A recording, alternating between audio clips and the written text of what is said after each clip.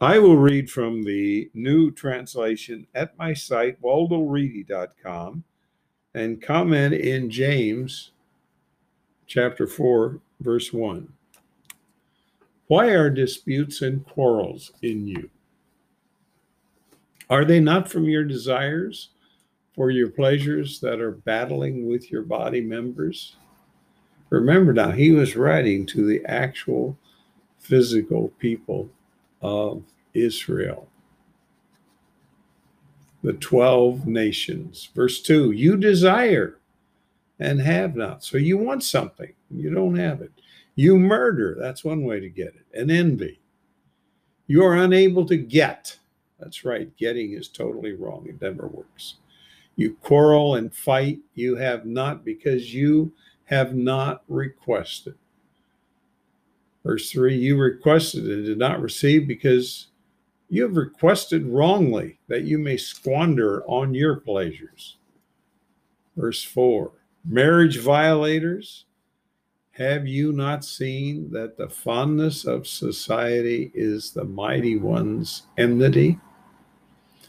Whoever wills to be fond of the society shows he is mighty one's enemy.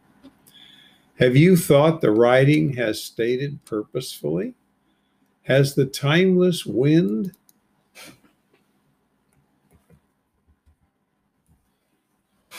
that is at home in us yearned for rivalry? Verse 6, he gives great favor. Therefore, it states, the mighty one opposes haughty ones.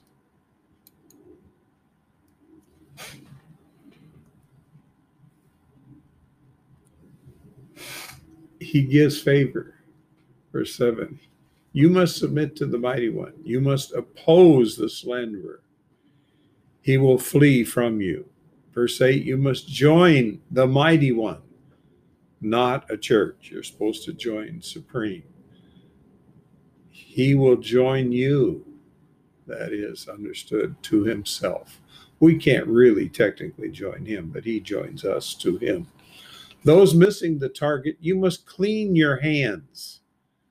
Two-person ones, he talked about that earlier. That's a term he has coined and put together because that's what we act like when we have to vacillate. Two-person ones, you must purify your hearts. Get singular. Verse 9, you must work hard, grieve and weep.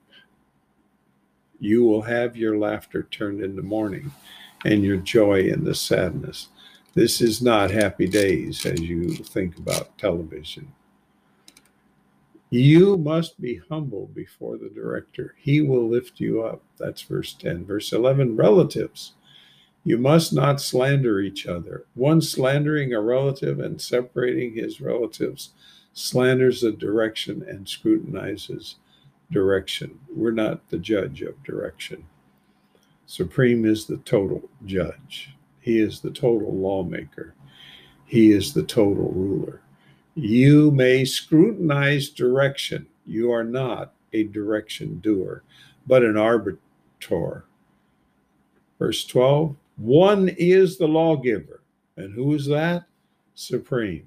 And arbitrator. I guess I said the wrong word back there. You are not a direction doer, but an arbitrator when you take that choice and you make judgments. He is able to heal, that's the Sigma word, soza, and to destroy. We aren't able to do that at all. We're just pipsqueaks who are dead and over. Who are you to scrutinize the other? Those leading may say, we must go today or tomorrow traveling into this particular town and continue 1 year there. We must buy, sell, and profit. Verse 14, you know not the future. What is your life? It is a vapor that appears for a little, then disappears.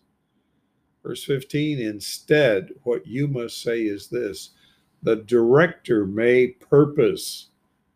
We may live and achieve this or that, but you boast in your empty presumptions. All such boasting is evil. Verse 17, one knowing to achieve what is the best and not achieving is his missing the target. That is wrong behavior. We'll stop there at the end of chapter 4.